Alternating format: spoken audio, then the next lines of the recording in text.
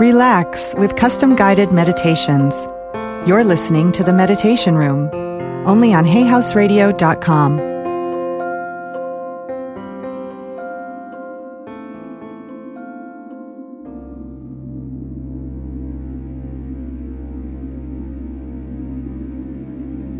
Hello, my name is Meggan Watterson, and this is a soul voice meditation for the Meditation Room.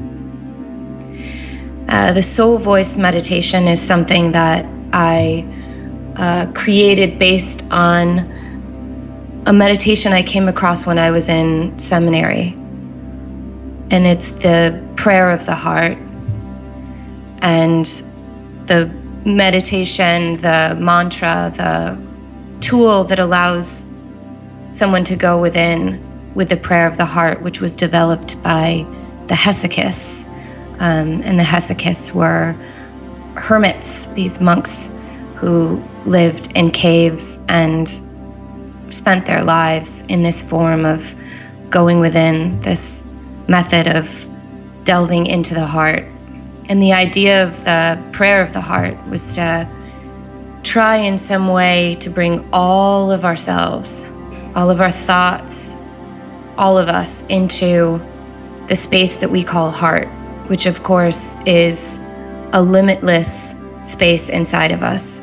It's not just or the organ, or you can imagine that, but I like to imagine the space of heart, a place, a limitless place inside of me where my soul dwells.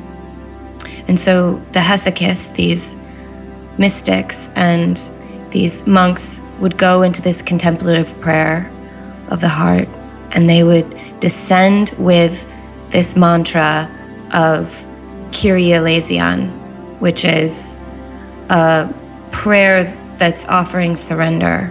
And it translates as, Lord Jesus Christ, Son of God, have mercy on me.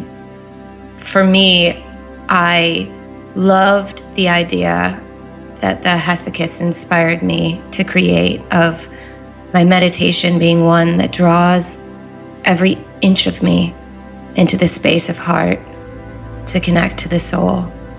And for me, this is where I began to have dialogues, direct connection and communication with my soul, is in these deep meditations. Now, over the years that I've been teaching the soul voice meditation, I've been asked a lot of questions about, well, so once you get into that space of heart, once you go within and you feel that you are connected to your soul, and you remember you are a soul, and you hear and feel that direction, how do you know, and how do you discern between what's the voice of the soul, so the voice of love and truth inside of us, and what's the voice of fear? How do we know we're really there? And how do we know we're really hearing that voice that's going to lead us to our highest potential? And the answer that I always give is that there are two forms of time. There are two experiences of time. And one is chronos, which is linear time. And this is the time that the ego really lives and dwells in. And chronos time, when we hear the voice of our ego, which is where the voice of fear comes from. And not to demonize the ego, because we need an ego, right? To get through the world and get dressed and go to the grocery store and function. We need our ego. But in my experience, the voice of fear uses the ego to communicate. And this is communicating on chronos time and linear time. So what I mean by that is that, there's a sense of this urgency and this stress and this pressure and this, this must happen. And kind of like the voice of a car salesman, there's like this intensity that creates a reaction in me of stress, of judgment, of shame, of pressure, and this feeling like I have to do something, or if, and for me, that allows me to immediately recognize that this is not the voice of my soul. This is the voice of fear, and that I need to go deeper and I need to descend further into the heart. And I can just very easily wave goodbye to that voice of the ego and give it a little spiritual spank and move on and find the voice beneath that voice, which is a voice that lives in a time that I call Kairos time, which is time that is eternal. And this is where the soul lives, because the soul is eternal. And so, whenever we hear that voice, that soul voice, it's coming from that place of consciousness that there is no pressure, there is no immediate, there is no thing we have to do right now. Whenever we say that yes is the perfect time, is the divine time. And there isn't that level of pressure and stress, and there is a quiet and unassuming a wave, of assurance, of encouragement. And it's more of that kind of that flow, that pressure that comes from water caressing the side of a canyon, which eventually, of course, can create incredible wonders. But it's very different than the pressure of the ego and the voice of fear, which is more like a jackhammer to our system. So the voice of the soul lives in this place of Kairos, and we can recognize it because our reaction to it is one where we feel a sense of deep forgiveness, deep love, and a sense of knowing that we cannot miss what we have come here to do. We cannot lose our way any more than we can lose our own nose. It gives us this powerful strength to remember exactly who we are. So there's a sense of expansion rather than constriction when we hear the voice of the soul, and a sense of limitlessness, abundance. And that's how we can begin to discern between the soul voice and the voice of fear. Now, the other thing that over the decade or so that I've been teaching this meditation that has come up a lot is the question of, in what ways does the soul voice communicate to us? There are 3 prominent ways that the soul communicates to us once we're in that place of heart within, deep within. And the first is through sensation and emotion. So say, for example, we go within with a question, a very pressing question about a person that we're confused about in our life, or a situation that we need guidance around. And so we go within with that question, and it drops down inside of us into the heart. And we know when we're there that we're going to ask that question and we're going to receive the answer. And sometimes that answer comes with a flood of emotion, a flood of sensation, of just knowing the answer, of sensing the answer. And so that emotion may be a sudden forgiveness that puts us back in right relation to that person that we were conflicted about, or a sense of understanding that this was really about us needing to forgive some part of ourselves. But we feel it in raw, direct emotion, and that can be an example of the soul communicating with us. A second way that the soul voice can communicate is in flash images or visions. And again, these can arrive directly after you've asked the question and gone within, or sometimes it can happen later in the day or that night in a dream. But the vision comes as an answer to the question. So say, for example, I have a question about what's next in my life. What am I going to do in relation to a career or relation to a lover or relation to a move. And so I go within and I ask that question very specifically to my soul in that place of heart. And then suddenly I see a flash image of an area in Brooklyn, or where I know I'm supposed to move, or I see very clearly this image of this person who I know I have strong feelings for and need to address. The answer comes in a vision or an image. There was an example in a women's spirituality circle I have called the Red Ladies of this, when there was a red lady who was really struggling with being able to feel love for herself and being able to then bring that love out into the world. And she wanted to know what spiritual tool, what spiritual direction her soul had to give her in order to do that, to connect to that. And so she went within with all of us witnessing her in the circle, and she asked that question in her heart, and she got a sudden vision of this huge ball of light just burning inside of her, in her chest, and just shooting out rays of light in her chest. And it initially started in the meditation, in the vision, as this little tiny speck, like this teeny spark.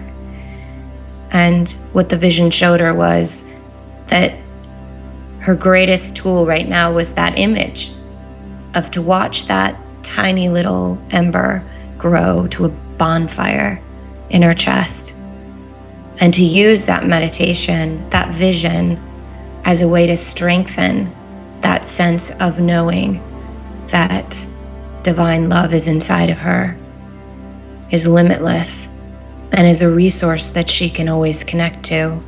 And then that, knowing that and experiencing that effortlessly, allows her to bring it out into the world, because it bursts out through her, through the pores of her skin, and in a way is felt and seen on certain levels by those she meets. And that was such a powerful example for me of the way that her own soul knew the greatest spiritual tool, the greatest spiritual direction for her right then in that moment. And she got that answer. The last way that the soul most readily communicates, because I have no doubt that there are a bazillion ways the soul communicates, but the three most prominent are the ones I'm mentioning right now. And the third is in an actual voice. And when I say that, I know it may sound like I'm meaning, some Old Testament like booming voice, like thou shalt not. And that's not what I'm referring to, or at least that's never been my experience of it. And this third way is the way that I most often actually encounter my soul, is through this voice. And it's not so much a voice as sort of words that I sense, almost like in Harry Potter when he was writing in that journal, and the ink descends and then the answer rises up. For those people who haven't seen Harry Potter, it's kind of like the magic 8-ball. I think that's what it was called. And remember, we would like shake it, and then that little thing, that dice inside would like come up and would have an answer, and there'd be that little window, and we'd receive, and it would be in words, but they would just sort of surface from out of the darkness, from out of that dark liquid that was inside the magic 8-ball. That's my experience, is that these words just sort of surface inside of me when I'm in that place of heart, and when I'm beseeching my soul in a way that I know my soul already knows the answer. I'm already holding that belief and that trust and that truth that my soul contains the wisdom that I need to move through this world with love and light and guidance from the divine. So those are the three ways that the soul can most readily communicate with us through a voice that is a sensation, an emotion, through a voice that is actually an image or a vision, through the voice that is the power of words that emerge from within us. So now I want to lead us into a soul voice meditation. And I've always said that less is more, in my opinion, in terms of instruction, because of the inherent trust I have in your capacity to hear your own soul and to receive your own truth and direction from within. Because I also know that what is within us already is most powerful in transforming us. So, for example, the visions or words or images or sensations that are in you ready to help transform you into more love, those will always be more powerful than anything I could ever suggest. All I want to do is help hold your hand to descend, to go down to that place of heart, which is a temple and a sanctuary inside of you where your soul waits for you. So let's begin, as I always do, by just taking a deep breath and sort of calling myself back from all time and all places. So I'm not thinking about the past or projecting into the future. I'm pulling all of myself into this present moment. This soul voice meditation that we're about to do, which is very, very important for me to emphasize, can happen anywhere and at any time. This doesn't have to be done in front of a lit candle with incense burning on a meditation cushion. It can, and that can be useful, but this can also happen while you're riding on the subway, while you're changing a diaper, while you're waiting in line at the grocery store. This capacity for you to go in this deep and authentic way can happen anywhere and at any time that you need to go within. So we take the deep breath and we call ourselves back from all times and all places, and we dare to just be nowhere else but right here. And we sink into this sacred body that we have, which is our chance to be here. And we feel our breath extend all the way down from the crown of our head out through the soles of our feet, allowing us to be fully present in the body. And then we imagine, which is one of the most powerful tools we have, is our imagination. We imagine that we are descending into a space within us that I refer to as heart, which is a limitless expanse inside of us.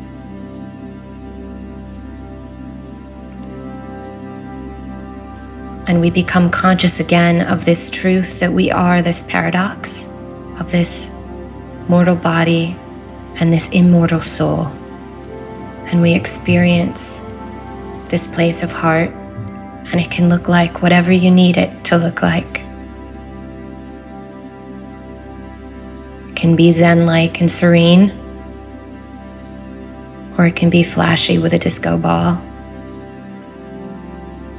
It's just a place that feels like home, whatever that might be or look like to you.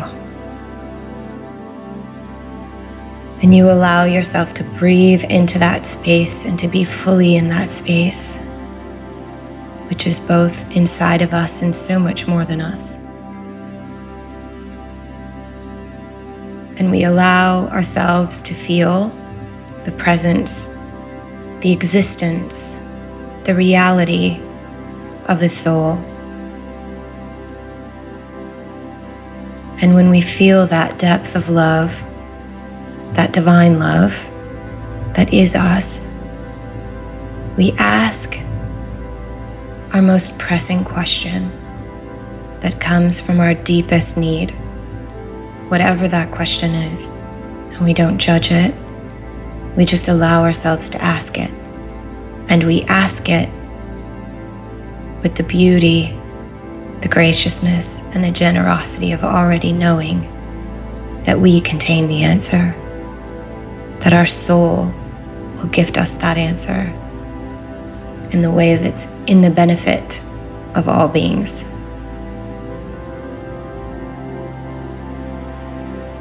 And so we ask that question, and we know that the answer can come within the space of the meditation through a sensation or emotion that suddenly floods us, through a vision or an image that flashes before us,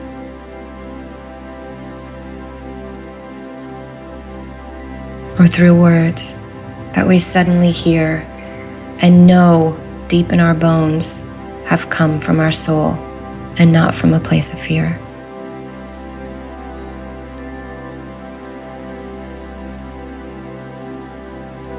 And when we've received the answer,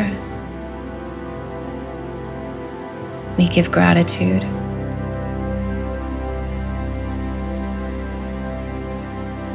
And if we don't receive the answer, we give gratitude, because we know that we'll live into that answer.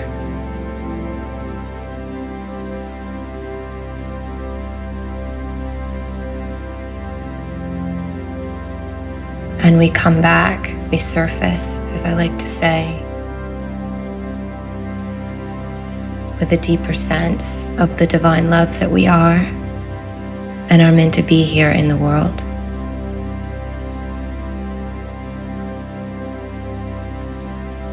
And with whatever guidance we needed in that moment, no matter how practical or sublime.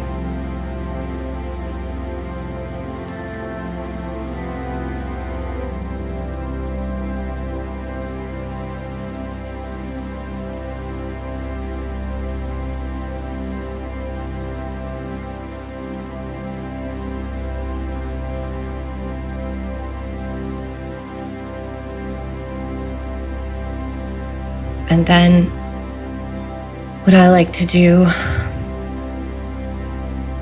which is an inspiration again from the Hesychist, is to imagine that there's an ongoing message, sort of on auto replay in my heart, that's sending out a signal, a prayer, a voice of love and gratitude to the divine, which is both within me and so much more than me, so that I walk around with that prayer of the heart constantly playing, constantly aligning me to how my soul wants me to move, how love wants me to move in the world. So each time I go within and do this soul voice meditation, no matter where I am or how long I go within, it then directs the rest of my day so that I'm in alignment with the voice of love. Thank you.